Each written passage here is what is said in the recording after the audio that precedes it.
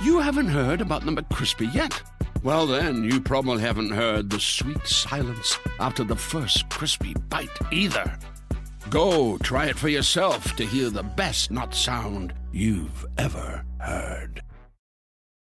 Do you want a beautiful lawn? Enter TruGreen, the easiest way to get a great lawn. Just water and mow, and they'll do the rest. Weed control, fertilization, aeration, and more. TruGreen is the official lawn care treatment provider of the PGA Tour, and they have a verified best price, which guarantees you the lowest price with no compromise on quality. You do you. Let TruGreen do your lawn care. Visit TruGreen.com, TruGreen.com, to get the best lawn at the best price with the best people. Guaranteed.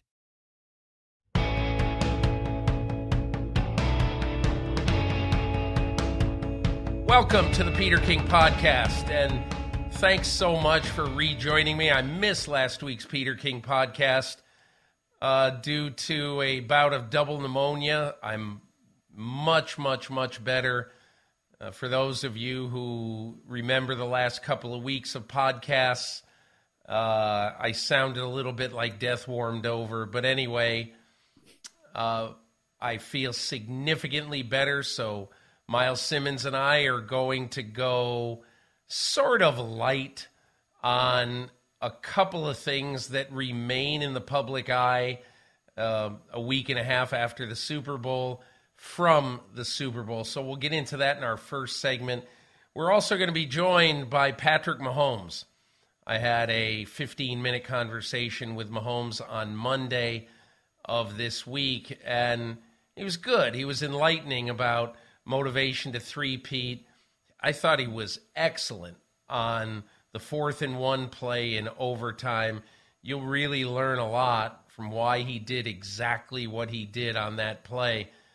And the other thing that I think you'll learn about that and about him is listen to what he says when I ask him, so Sean Payton told me basically this is the first match point in Super Bowl history.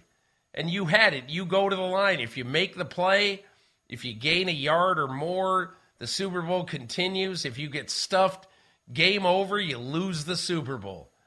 And I think you'll enjoy what his reaction was to that. I know that I did, and it says a lot about what makes Mahomes, Mahomes. In the second half of our pod, Miles and I are going to discuss some of the looming events of the offseason. What are the Bears going to do with the number 1 pick in the draft? And what should the Bears do with the number 1 pick in the draft?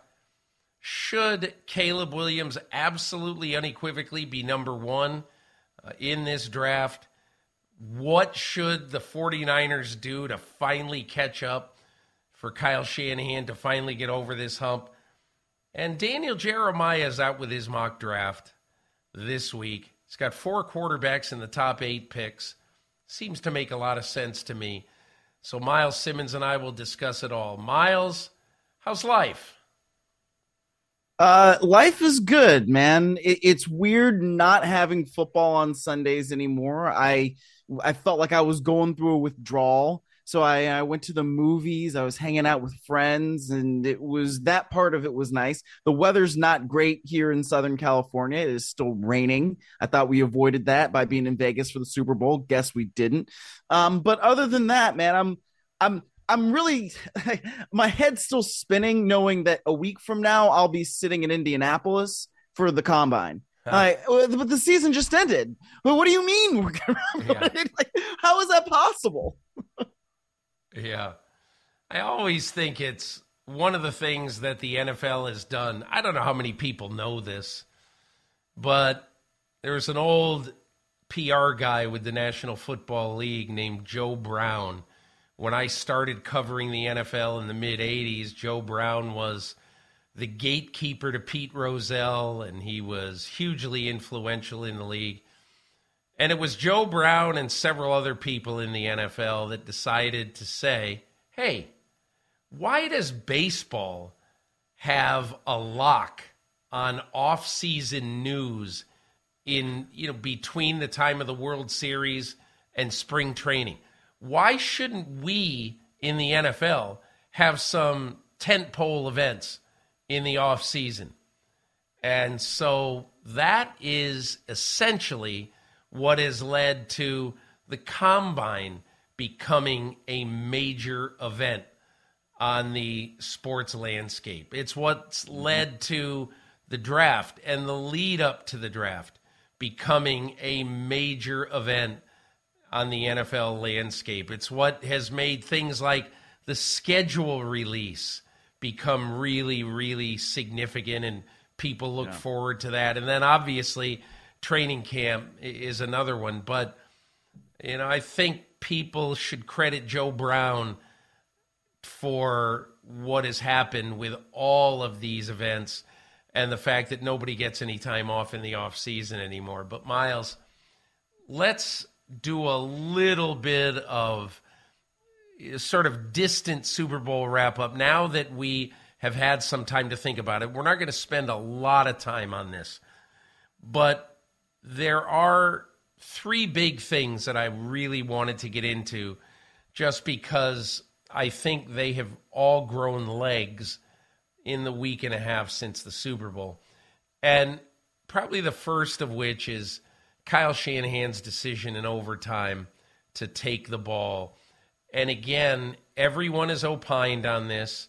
Travis Kelce and a lot of Chiefs have basically made fun of the 49ers for taking the ball and all that.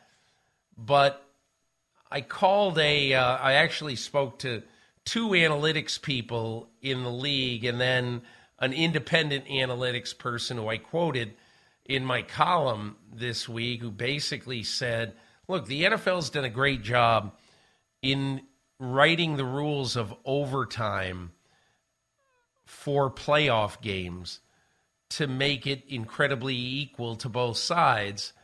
And he said, if push comes to shove, if I had to make a choice, I would have done what Kyle Shanahan did. This is a guy who's contracted to work for 5 NFL teams, who shares his data with them. But, and look, we can all have opinions about, you got to take the ball second and everything. But the point of this is very, very simple. If the game is tied after 2 possessions, you got the ball, probably at your 25-yard line, and it's sudden death. Next score wins. So I understand why Shanahan did it. I know that, when you win, you get to basically say, oh, what a dumb decision that was to do it. But I'm curious, we have not spoken about it, and I don't know what your opinion was. What did you think? Well, I understand it from Kyle Shanahan's perspective, because if you take it first, then this is something you sort of brought up in the intro to this, right? You have an opportunity to have a match point and get off the field, and then you win. Now, is that more difficult when you're playing somebody like a Patrick Mahomes in the Kansas City Chiefs offense? Absolutely it is.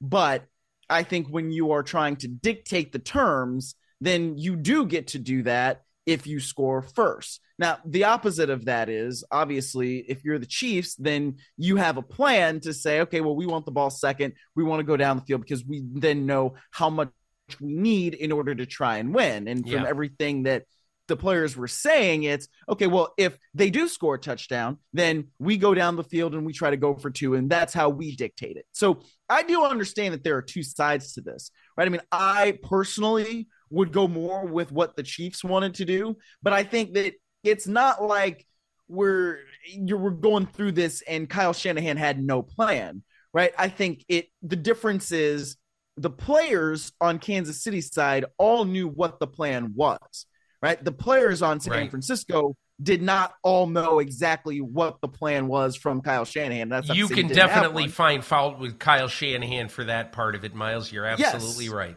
Yes. Yeah. And so that's where I think the difference is in sort of the mentality once you get into the overtime, right? I mean, if you got Kyle Juszczyk, who's been on this team for a long time, one of the team leaders, and he says, oh, if we score a touchdown, the game goes on. I didn't know that. And he's on the field saying that, like, that to me is a little bit of a problem, Whereas on Kansas City side, everybody knew, okay, this is what it is. This is what we're doing. This is how we're going to go win. That's where I think we find fault more than the decision in and of itself. Yeah, I would agree with you totally. When you have 2 weeks before a game to prepare for this game, and you have meeting on top of meeting on top of meeting, you need to spend a half hour one day to explain the rules of overtime. And Miles, how many people in the media, I can't tell you how many emails I got to my column that said, I can't believe how calm and relaxed Kansas City was in the last minute of overtime. What's wrong with them? Why weren't they using their timeouts? And people just didn't understand. Even though I thought Jim Nantz did a very good job. When I rewatched the game, Nantz did a good job of explaining essentially that it was a brand new game. You played until the game is over. Yeah, you had a clock running, but it didn't matter. It's just like it's the end of the first quarter and you're going to the second quarter. There's that. The one final thing I would say about this decision, San Francisco defense was on the field for 39 snaps in the second half, including 11 snaps right before the flip of the coin. Now, the 49ers did go out and kneel on it. I think if I'm not mistaken, Brock Purdy just kneeled down on the last play in regulation. Mm-hmm. So, but still, that defense, and look, you would have to ask each player at the end of the fourth quarter, were you gassed? Did you need a break? I could just imagine, Miles, it's just me, but I could just imagine if the 49ers went out there and the Kansas City Chiefs just went right through them like they're not even there. I can just imagine all the criticisms of Kyle Shanahan, basically with people saying, don't you know your own team? Your defense was gassed. That's why they were paper mache at the start of overtime. So anyway, look, much has been discussed about that. I think we both gave our opinions there and blah, blah, blah. So I have one big problem right now, and it's going to lead into what I'd do if I were the 49ers entering this offseason. And that is the 49ers have some desperate needs on that team, but nowhere, not desperate, have some big needs on that team, but nowhere, in my opinion, is it bigger than on the offensive line. So Next Gen Stats, who I have used all of this year, had a great stat that they gave me after the game, and that was this. The San Francisco 49ers allowed 9 unblocked pressures of Brock Purdy in this game. Now think about that for a second. Okay, Kansas City led the NFL this year in most unblocked pressures generated by their defense. The most they ever had in a game all year was 7. In the Super Bowl, they had 9, including 2 of the most important plays of the game. Play at the end of regulation when Trent McDuffie came in unblocked at the 2-minute warning, deflected the pass, caused the 49ers to kick a field goal, leaving Kansas City all the time in the world to come down the field and to tie it and to send it into overtime. That's number 1. And then obviously on the 3rd and 4.5 at the 9-yard line in overtime, where Chris Jones comes in unblocked. The guard and the tackle totally got confused on the right side of the line. He comes in unblocked, and therefore he causes Brock Purdy to not be able to take the time to hit what would have been a wide-open Juwan Jennings. So that, to me, if I'm looking at sort of a global story for the 49ers coming out of that game, I thought their offensive line killed them. And that really was bothersome, in my opinion, as you consider why they didn't win this game. Yeah, Peter, I would put the McDuffie pressure almost more on just Spags out scheming Kyle Shanahan in that particular spot. And I remember thinking coming out of the 2-minute warning, right, the Chiefs need to get a free rusher here. That's the only way that you're going to be able to stop whatever this play is if you get the free rusher. And McDuffie did an incredible job of disguising it. And then he comes in and, he messes up that play. He blows that thing up. That I think is a great job and a great call by Spags, and something that, you explained really well in the column.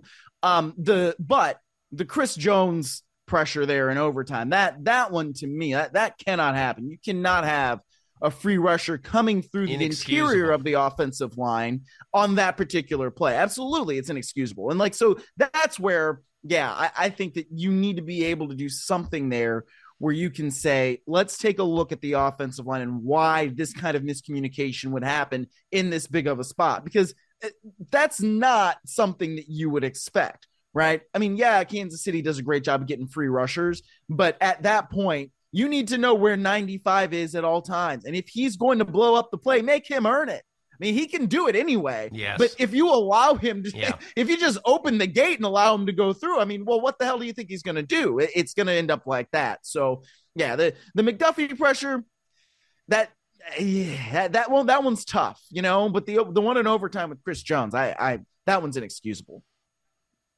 I'll tell you what I love about the McDuffie pressure.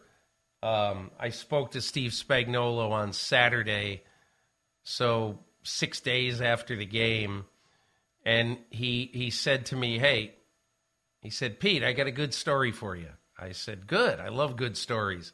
And he proceeded to tell me that he had one call, which basically was the call getting pressure with 4 that they did on the Chris Jones rush in overtime, where he comes in unblocked. He said it was going to be that play was going to be the play we were going to use. But the 49ers got it down to the 2-minute warning, and I started to think to myself, and I said, I might like this play better where we design it for McDuffie, hopefully to come in unblocked, depending on how else we rush the 49ers on that play. And so he said, we're the time is going down in the 2-minute warning. And he said, I have communication right there with Nick Bolton, who's his defensive signal caller, number 32, middle linebacker. And he goes, Nick, what do you think of this play? And he tells him the play they ended up running with McDuffie coming free. He says, what do you think of this play? And Bolton doesn't have the ability to talk back to him, but Spagnuolo said, and for those of you who are watching this pod, he said Bolton went just like this, nodding significantly, nodding enthusiastically up and down. So he knew, he said, okay, we're going to run that one, and it worked. It just says to me a lot about the chemistry between the coordinator and his defensive players. The last thing I want to get into on this segment, Miles, is every previous repeat champion did not, in the Super Bowl era, did not make the Super Bowl the next year. Never mind, never won the Super Bowl the next year. They didn't even play in the Super Bowl next year.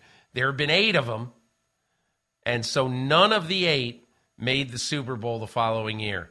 And Miles, I get into it a little bit with Patrick Mahomes coming up here in a minute, but give me your thoughts on whether Kansas City can finally be that one team. Well, if anybody can do it, it's that guy we're going to hear from in a minute. It's 15. It's Patrick Mahomes.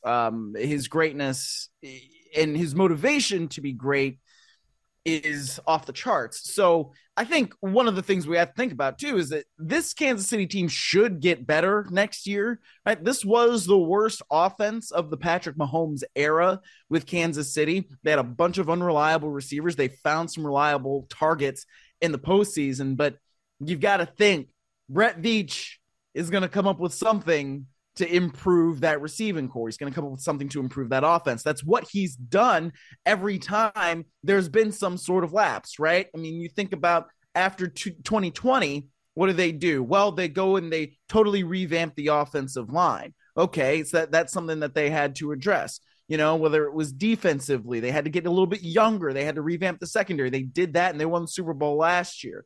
In terms of getting rid of Tyreek Hill, trading Tyreek Hill and getting picks out of that. Like they've been able to refresh every single year. So that's why I would anticipate that they'll be better offensively next year.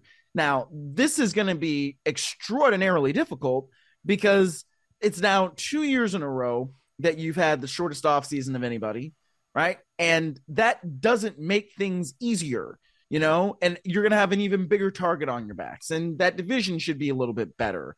So it's not going to be easy, but I think that if there's any team that could do it, yeah, it's the Chiefs, and I would at least expect them to be in the postseason next year. And once you get there, all bets are off, as we saw this year. Miles, a couple of things about what faces Kansas City and what Kansas City has accomplished. So I remember the day 22 months ago that Tyreek Hill was traded to the Miami Dolphins. And when he went to Miami, there was a lot of, I would say, hand-wringing in Kansas City. Who's going to replace Tyreek Hill? And do you realize that over the last 2 years, Kansas City, and now think of this too, the season is 17 games long now, not 16. Right. But in 2 complete seasons, Kansas City has not had in either season a 1,000-yard wide receiver and has not had in either season a 1,000-yard rusher. Mm-hmm. So what this says to me, as this team has gone 7-0 in the playoffs, 32-9 overall, obviously far and away the best team in football over the last 2 years. What it says to me is that, and again, with all due respect to Tyreek Hill, because he is a tremendous football player, part of having Tyreek Hill on your team is also trying to figure out ways every game you're going to get him the ball. Yes. And that has changed. And look, not necessarily for the better all the time, but it has taken a little bit of a mental toll away from Patrick Mahomes, because he knew, Andy Reid knew, if you don't get Tyreek the ball, sometimes he's going to have little mini tantrums. And that now has gone away. And even though there isn't a superstar receiver on the team, you have a great tight end, you have a really good at times running back when he's healthy in Isaiah Pacheco, and you have a burgeoning, very good player, if not star, in Rashee Rice. So I think they got a shot. And of course they have a shot. But I think particularly if they are able to bring this team back close to what it was, and if Travis Kelce can have one more year near his peak, then I think they have a legitimate, definite shot to win. And Miles, we're going to take a break right here. And then on the other side, we're going to get to Patrick Mahomes. But I think you're going to enjoy listening to Mahomes just from the standpoint, he's had a few days to veg out now after being in Kansas City. He's home in Texas with his family. And I'm glad I waited a few days. I wanted to talk to him last week. I never got him, so I got him on Monday. But after this break, you're going to hear my conversation with Patrick Mahomes.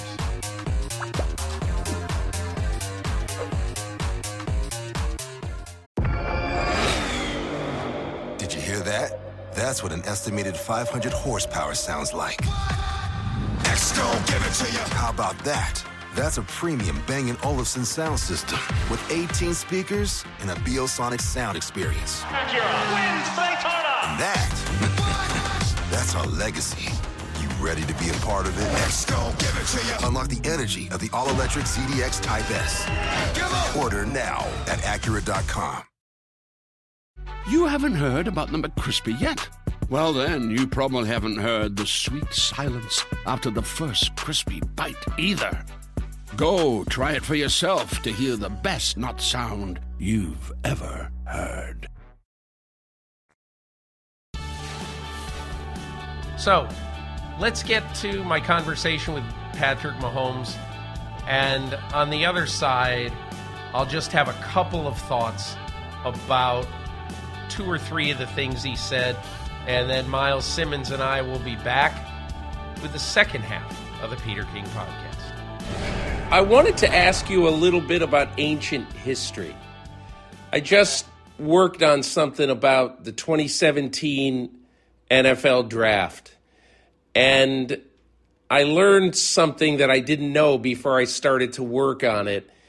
And that is that you sort of honed in on Kansas City as a great spot for you right from almost from the start of the whole draft process. What was it about Kansas City that was attractive to you? Yeah, I mean, I think during the draft process, just like meeting with the other teams, and then meeting with Coach Reed and obviously knowing a lot about Coach Reed from him and his Philly days and to his Kansas City days, I just knew that, specifically him, that he was going to be able to get the best out of me. I thought obviously the team was really good. I knew you could know with the players that we had, and I think the biggest thing for us was just to continue to find the right spot for me to build the best future for me. And obviously I knew Alex Smith was a great quarterback, and I probably wouldn't start from the beginning, but I felt like it was the best place for my future and getting the best out of me. A lot of players would not like to hear, hey, listen, you may not play at all in your first year. What was your reaction to that? Honestly, it wasn't that big of a deal. I don't know if it, just in the last few years especially, I feel like everybody plays right away. But when I first came in, I mean, everybody kind of sat at least for a little bit, unless you were really like the number one pick. And so it wasn't anything too crazy for me. When I went to Texas Tech, Davis Webb was there, and he was a sophomore, and I was coming in as a freshman. And my mindset was the same. I was just going to be ready for whenever I got an opportunity. And I just kept working and tried to continue to get better. And luckily for me, after a year, I learned a ton from Alex, and I was able to be able to start at the right time for my career. And I feel like if I had started early, I still think I would have had some success, but I know I would have made a lot more mistakes that I kind of got through that first year without even playing. What do you think people in the NFL, those who scouted you, a lot of the draft analysts, what do you think people mostly got wrong about you coming out of Texas Tech? I think the biggest thing was it was never the talent. I think it was the work ethic part of it. I feel like they didn't think I was going to be able to put in the amount of time that I've put in to develop my skills and get better and better at the quarterback position. I just saw it firsthand. I know it's kind of documented. I saw so much firsthand of the great players and how hard they work to stay great. And I kind of made it a thing with me, and I want to just continue to work hard and see what I can get out of it. And honestly, I feel like in college I could have probably done it even more, and I think we'd have won more football games. But once I got to the NFL and I realized that, I mean, this is a business, and a lot of these GMs and coaches put their neck on the line for me. I knew that I really needed to turn it up even another step and make sure that they made the right decision when they picked me. And I think that's kind of where my game kind of really boomed. A lot has been said about the time after you lost to New England in the championship game of 2018 in Kansas City and the time that you spent with Tom Brady afterwards. And Andy Reid basically told me that, Brady sort of handed you, the throne a little bit to the NFL. And I want to know what you thought about that time you spent with him after the game and what really sticks out to you about those moments.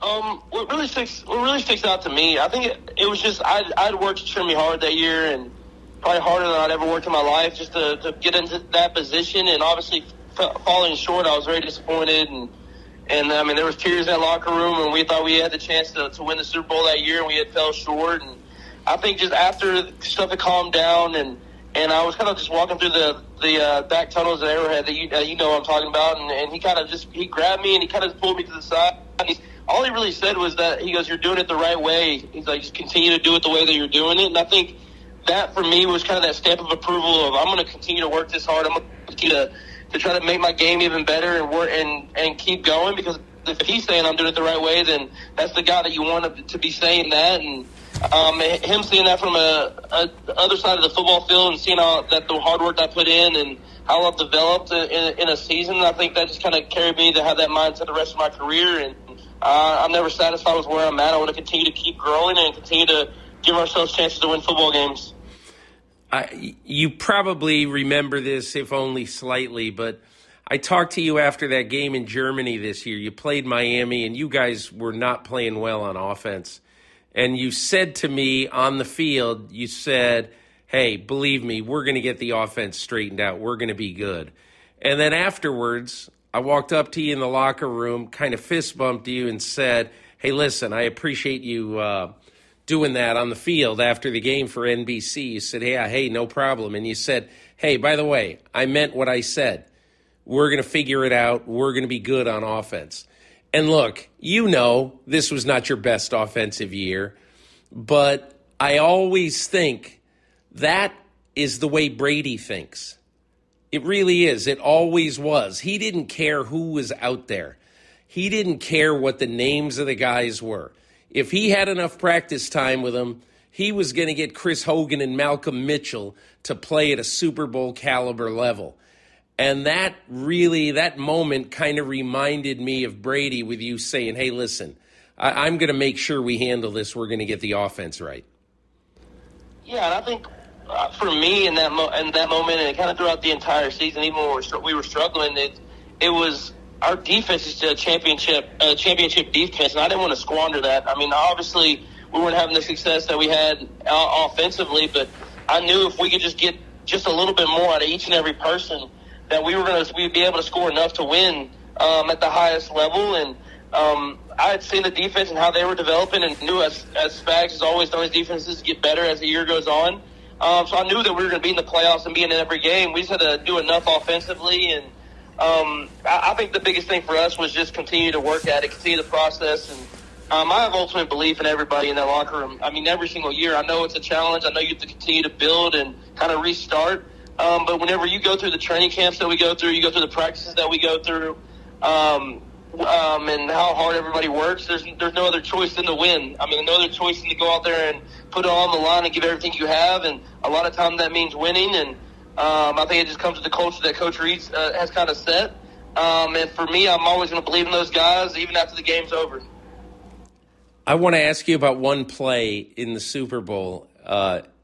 And I was talking to Sean Payton about this the other day, and he brought it up, and he said, "I can't get over the 4th and 1 play." He goes, "Do you realize that's the first time in the history of the Super Bowl that it was match point?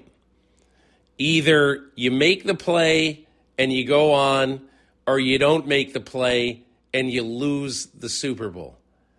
And, you know what I'm talking about, obviously, 4th and 1, 6:05 left in overtime. You're at your own 34. San Francisco's got a 3-point lead in overtime.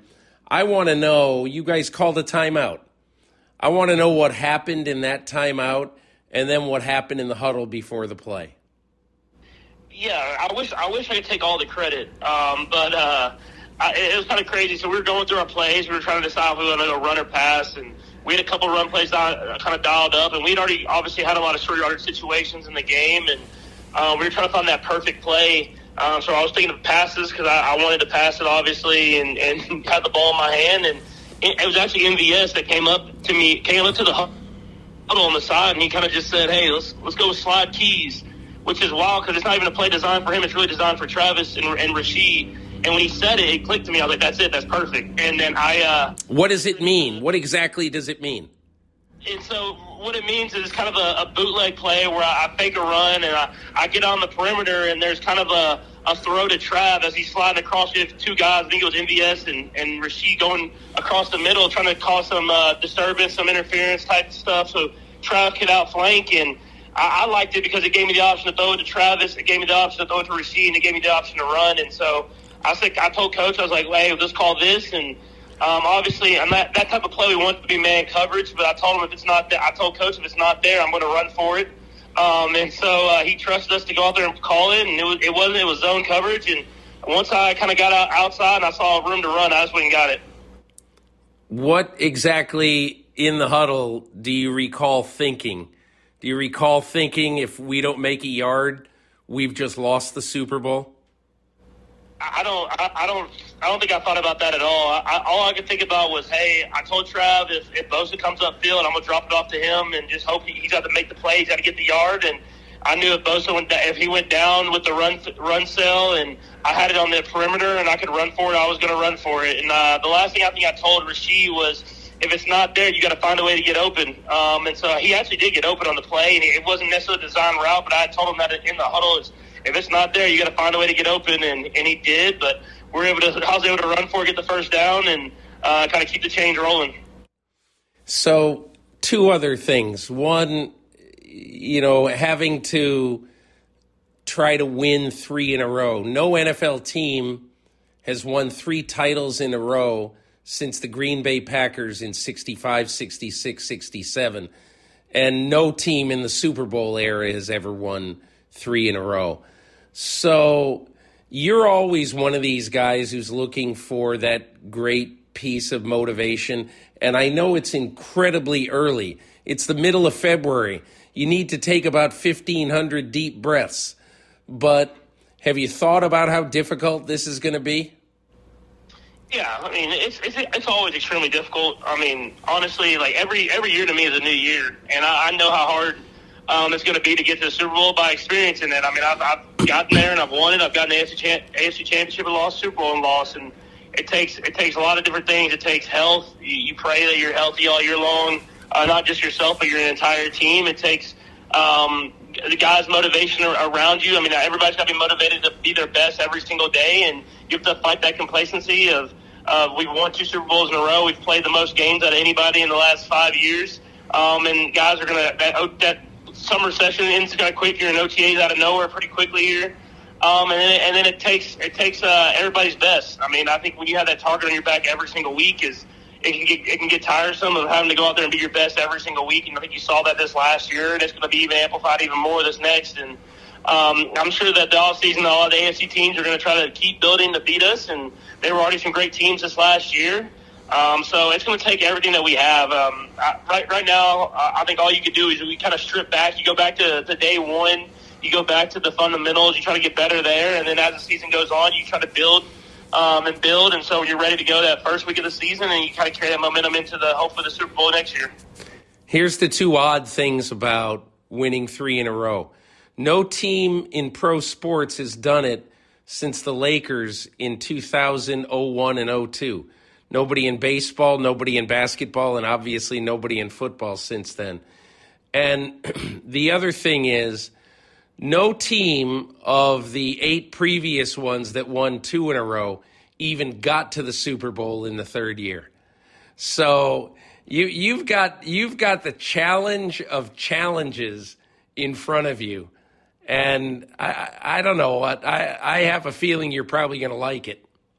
No, 100%. I mean, how can you not? I mean, I think in anything in life, really, but for me in football especially, is you love the challenge. It gives you the motivation every day. It gives you the right push whenever you don't feel like working out in the off season, or it gives you the right added fuel whenever you're in season and you might have to study a little bit longer. I mean, that's the stuff that you want.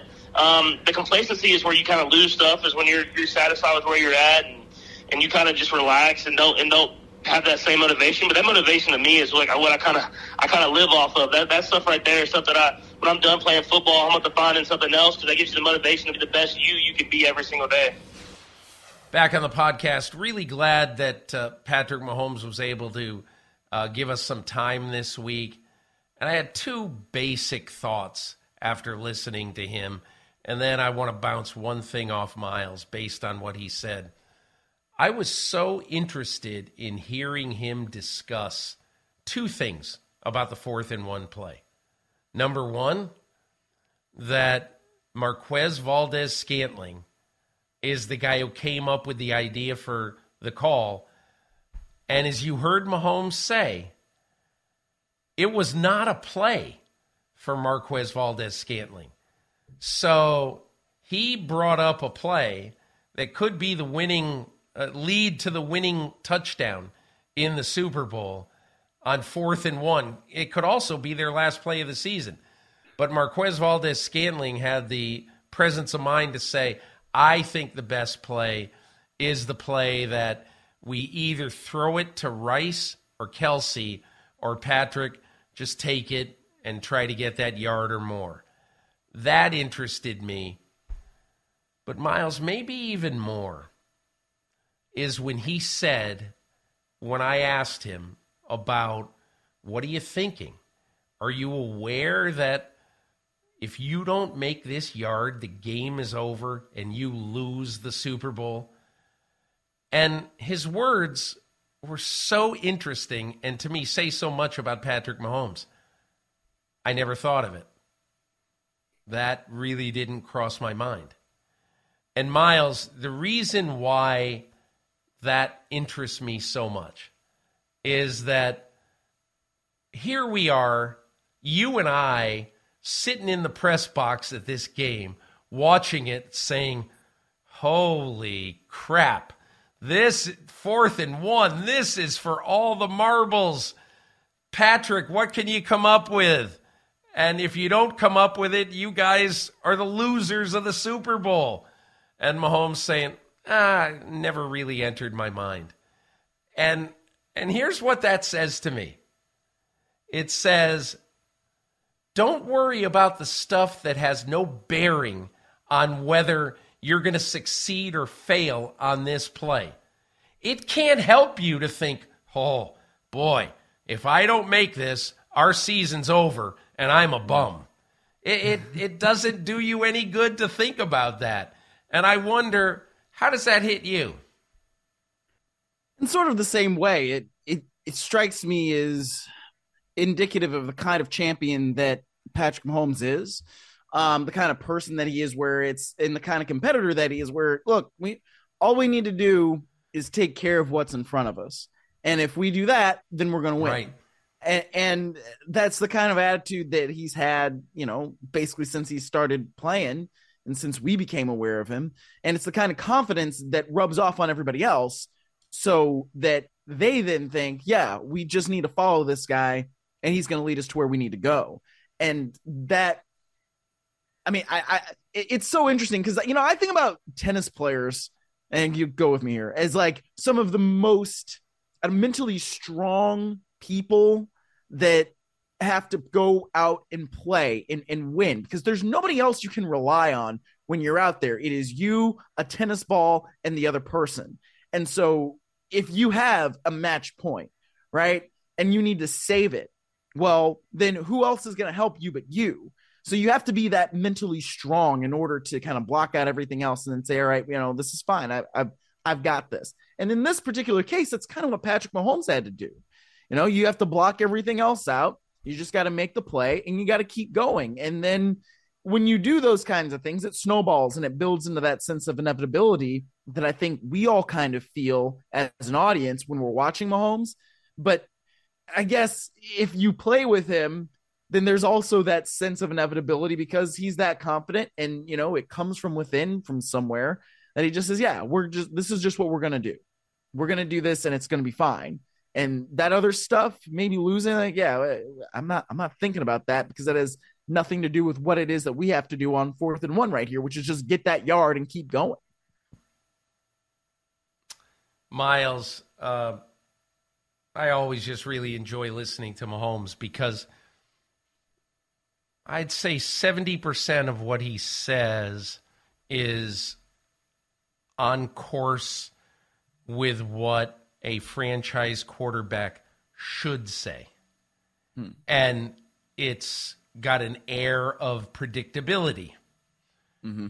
But there are some things one of the reasons why I enjoy talking to him is that he gives you real information. If you're asking the question kind of the right way. So what's going through your mind exactly on that 4th and 1? And that's one of the reasons I think he's one of those guys. There are some people, players, coaches, who really don't help you do your job. They want to be as vanilla as possible, and they want to shut up, and they hope that you say, hey, thanks for the time, see you later, and you're gone after 3 or 4 futile questions. Mahomes, although, as I say, there's some of the things he says where you say, okay, get on with it. But he does that because he's the leader of the team. He's the quarterback of the team. There's a lot of things he needs to say as the leader of that team, and he, and all that. Right. But there are times, every time I talk to him, where I said, now that is something. That is interesting, what he said. So anyway, my thanks to Patrick Mahomes.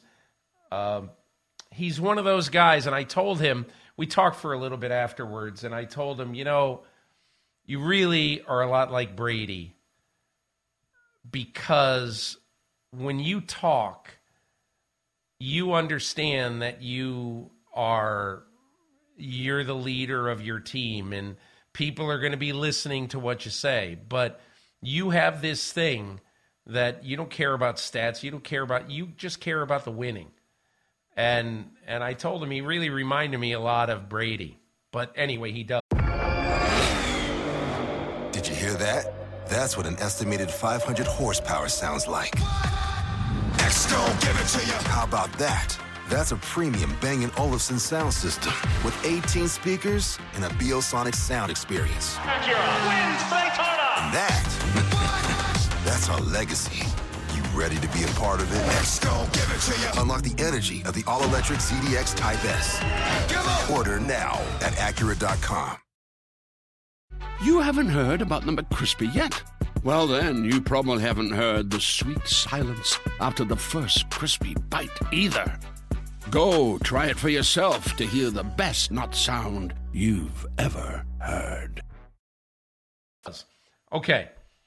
Miles, biggest question of this offseason, and there was a report this week that the Chicago Bears, their plans for what they're going to do with the first pick in the draft are going to surface perhaps as early as next week. Mm-hmm. From everything you hear and everything, all the rumors that you hear, and I don't like to basically give oxygen to what are only rumors, but it sounds like the Bears are thinking very seriously of taking another quarterback and trading Justin Fields. Now, in my opinion, I think it's a big mistake. And unless you believe deep down that Caleb Williams or any of these quarterbacks in this draft are absolute, no doubt, franchise guys. Unless you believe that, I just think it's a mistake. Build your team the right way. Build it with a slew of high draft choices. And then if you need to get a quarterback a year or two from now, you'll have to figure out a way to do it. But I would much rather keep Justin Fields, who has been a B- player, maybe a C+ player, but he hasn't had a great supporting cast around him. Build that supporting cast. And that's what I think. Give me your thoughts.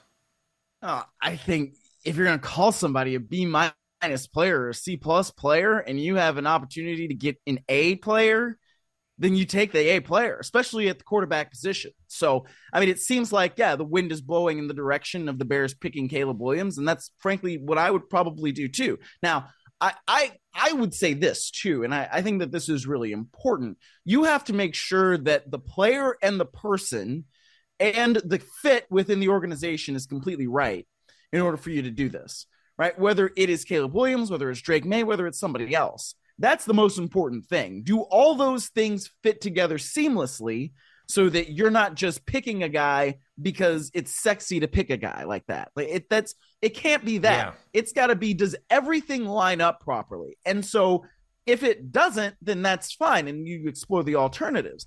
But given the perceived strength, let's call it, of this quarterback class versus the so far perceived weakness of some quarterback classes in the next couple of years, I think this is also why this is the year to do this, right? If you say, okay, well, let's get a quarterback down the road. I mean, you have no idea what that quarterback market's going to look like, and it might not behoove you to then wait for a couple of years and then try to, I don't know, trade for somebody or do this or do that. I mean, you've already kind of lucked into the first overall pick because the Carolina Panthers were so doggone awful last year, right? So they have their first overall pick at quarterback. Now you have an opportunity to do it. And I don't mean this as, putting Justin Fields down or saying that he's never going to be any. I don't mean that in that way. But I think between what you've already seen from Justin Fields and the contract element of it as well, I think that it makes sense to say, if we believe that this number one overall pick can come in and be a game changer for our franchise, that's what you do. And to me, it's not that difficult of a decision. I think it's a very difficult decision. And one of the reasons is, as you said in the start of your answer right there, that, look, if we knew Justin Fields is a B-minus player, if we think that's what he is, and you can get an A player, I couldn't agree with you more. But is Caleb Williams an A player? There are a lot of people who think that he is. And Miles, I talked to one general manager of a team that has a top 10 pick, just kind of shooting the breeze with him the other day. Mm-hmm. And just asking, what do you think of the draft? I wasn't writing about it. And I said, obviously, you've scouted the quarterbacks. What do you think of Caleb Williams? You know what the first thing out of his mouth was? He said, that was kind of interesting. See, Caleb Williams went to the F1 race in Monaco before last season. And it was just, when somebody says that to me, it says to me that they've really studied this guy as a person. And it was clearly to this guy a negative, which I don't necessarily think it should be. People can do whatever they want in the offseason, and especially today with NIL money, Caleb Williams can afford to probably fly first class with his girlfriend over to Paris or wherever you fly to get to Monaco, and to go and have a good time. I'm sure he has the money to do it because he's made a lot of money in NIL. But having said that, those are the kind of things that are different about scouting players today. And there's one other thing that I would say. It's one thing to say, his 2022 season was far better than his 2023 season. Why is that? What happened? What's the story? Why did he come totally unglued against Notre Dame and a heavy pass rush? Why? Those are questions that have to be answered. And I think one of the interesting parts of this is he gets drafted by the Chicago Bears. That's a franchise, and I don't mean to kill the Bears. I really don't. But let's face it, Miles. Chicago is a franchise where quarterbacks have gone to die. That's it. That's all there is to it. It has not been a good place for young quarterbacks. And look, every quarterback who goes to a new team and who is drafted, high in a draft, everyone, I shouldn't say everyone, the vast majority go to teams that have significant questions on the offensive line. That is what would bother me if I were a team taking any quarterback, quite honestly, before I had everything set on my offensive line. And that's one of the reasons I would much rather fix my team and think I think I've got the quarterback in Justin Fields, but if a year from now we don't think we do, at least we have the infrastructure to go out and figure another way to go get one. Because, Miles, if they trade this pick, let's think of one thing, all right? They're going to be acquiring not just a first-round pick from this team, probably a bad team, this year, but they're going to be acquiring that team's first-round pick next year and also other things. So the Bears then will not only have their own pick in 2025, they will have theoretically a fairly high pick in 2025 from whoever trades up to get Caleb Williams. Anyway, I don't know if I've said anything that you want to respond to, but those are just a few thoughts I have. Well, nothing. I mean, I think you make good points, but none of them changed my mind, if that makes any sense. I mean, like, I think that when you know that this quarterback class is what it is, and you understand that you're picking 1 overall, and that means you hold the cards, and you're likely not going to do that again. That's where, to me, it's like, okay, let's take advantage of this situation. Like I said, really, really boil it down. Whether if it's Caleb Williams and there's something there that's a red flag and you don't like it, fine. Maybe you take Drake May, right? Maybe you take Daniels. I don't know. And there's going to be inherent pressure on this player no matter who it is, because it's going to be the number 1 overall pick. And it's going to be playing quarterback in Chicago, which, as you said, and I think, well, it's not a place where historically quarterbacks have done all that well. So you're going to be pushing against a couple of different elements. Is that player going to be able to handle that? You have to be able to try and figure that out as best you possibly can. And are they going to be a good fit for your organization in the way it is now, right? Are they going to be a good fit for Matt Eberflus, Shane Waldron, those guys that are going to be piloting the team in the offense? So there's a lot that goes into it, but I just feel like if you think you can get an A player, and you think right now what you've seen for a few years is a B- or C+ player, then you have to go with the player that has the higher ceiling. Because, I mean, build the team, yeah, that's great, but your quarterback has to be able to lead the team, and it has to be able to make the plays, and it has to be able to make the throws, and it has to be able to do it consistently.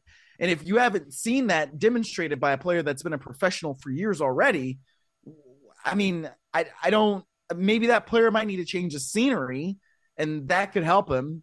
But I just think, especially with the way the contract implications are for quarterbacks, you got to reset there in some way and get somebody in there who you really believe in. Miles, I guess my belief is that, quite honestly, I'd rather have, and I'm not going to change your mind, and I don't intend to, but I would rather have a B quarterback on my team. I'd rather have a B quarterback on my team with A- infrastructure all over the offense. And that's how I think is the best chance for the Chicago Bears. However, all right, in our remaining time, there's a couple of things. I have great respect for Daniel Jeremiah. I think he does a fantastic job. He's out with his second mock draft this week. And I'll just, let's run down the top 8, okay, in Daniel Jeremiah's draft, okay? Number 1, Chicago Bears, Caleb Williams, quarterback. Number 2, Washington, Drake May, quarterback. Number 3, New England, wide receiver Marvin Harrison. Got a lot to say about that. Number 4, Arizona, wide receiver Malik Neighbors of LSU. Number 5, Chargers, Joe Alt, Notre Dame tackle. Number 6, New York Giants, Jaden Daniels, quarterback from LSU. Number 7, Tennessee Titans. And I'm totally going to screw up this name because I've seen it, but I have not heard it pronounced. Olumide Fashanu, the Penn State offensive tackle. And no, I'm not going to say it 3 times fast. Number 8, Atlanta Falcons, J.J. McCarthy, Michigan quarterback. So the biggest takeaway I have from this, other than I don't think anything here is outrageous, outlandish, anything. However, I've been curious over seeing everybody picking New England right now anyway. And look, the draft is 9 weeks away. How does anybody know anything? But I've been curious about seeing everybody give New England Marvin Harrison Jr. Not that I question the skill of Marvin Harrison Jr., but unless the Patriots pick a name, Kirk Cousins, Russell Wilson, I don't know who else, in the offseason at quarterback, and who knows, they may. But unless they get a quarterback who they think for the next 3 years is their guy, Patriots are not passing on a quarterback at number 3. I think the only way they would pass on a quarterback is if they traded down 4 or 5 spots, knowing that whether it be J.J. McCarthy, Bo Nix, Michael Penix, I don't know. They might love somebody else. But give me your thoughts on that top 8, Miles Simmons, and what jumps out at you. Well, first of all, I think it's worth pointing out that Jeremiah says he doesn't do trades this early, in his mock draft season, which I think makes perfectly good sense. And, he does so many of these things, and they are all, very informative. As I also have just great respect for DJ and what he does. But I find it interesting that there are so many quarterbacks in the top 8, and J.J. McCarthy being one of them. That's where I'm like, that's interesting. I mean, I don't know. I don't study the quarterbacks as he does over the course of the season, or really any of the college players over the course of the season. And, as I alluded to earlier, it's been a week since the Super Bowl, and I got a week until we go to Indy. And that's kind of what it's like. All right, let's dive in to what draft season is. But I think that when you have a perceived quarterback class of strength like this one, you could see a lot of those guys going in the top 10. But I tend to agree with you on Marvin Harrison Jr. also with the Patriots. I think that he is a great, great player, and I watch Ohio State because I'm from Ohio, so I know how good he is. But when you're looking at what New England kind of needs, the quarterback situation is something that you would have to think that they'll address. And I could see them bringing in somebody as a bridge guy like a Jacoby Brissett, because they hired Alex Van Pelt. He was with the Browns, and Jacoby Brissett was with the Browns. They know each other a little bit because of that, and Brissett obviously drafted by the Patriots. So I could kind of see that homecoming and him being a bridge guy if they feel like they need that. But that's just a position where if you got Mac Jones, Bailey Zappi, and it's like question mark, question mark, question mark, you have to do something to reset at that position.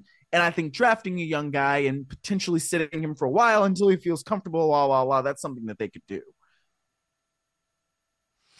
I'm going to find it very interesting to watch the Atlanta Falcons in this offseason, because obviously Raheem Morris brought Zach Robinson with him from the coaching staff with the Rams.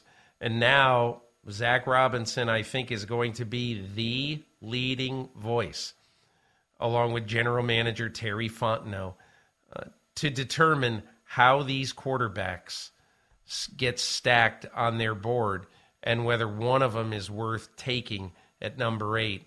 And Miles, I think we both agree the Atlanta Falcons absolutely should be thinking seriously, and barring an upset or 5 quarterbacks being picked in the top 7, I think the Falcons absolutely have to go quarterback at 8, don't you? Yes, and unless they go out and they acquire one, like the guy we were just talking about. Unless they get Kirk Cousins. Justin You're Fields. Right. Yeah. Or Kirk Cousins, right. Yes. Or Fields, yeah. So it's going to be really interesting to watch. And look, just remember, Kirk Cousins' wife is from Atlanta. Mm-hmm. Kirk Cousins and his wife, Julie, spend a lot of time in the offseason with their kids' grandparents in Atlanta. Very fond of the area. You never know. But I think this is all in the hands of Kevin O'Connell, Kwesi Adolfo-Mensah, the general manager, and I think that is going to be one gigantic domino to fall probably by the middle of March. Miles, you're going to the scouting combine this year. I am not. So tell me, when are you going to the combine? I will be there Monday afternoon, and I will leave Friday evening after we talk to the quarterbacks on Friday morning. So I'm excited about that. Okay. So why don't we just figure that sometime on Tuesday, after you have a little bit of knowledge, let's record the podcast. We'll have you on from Indianapolis, and we'll have a nice little chat. Sounds great to me. Hey, Miles, thank you so much, and thanks to everyone, and thanks to Patrick Mahomes, too. Thanks to everyone for experiencing another episode of the Peter King Podcast. Again, apologies for missing you last week. I hope in jamming in 2 podcasts into one that we really made your football lives just a little bit better. Have a great week, everybody. We'll see you next week.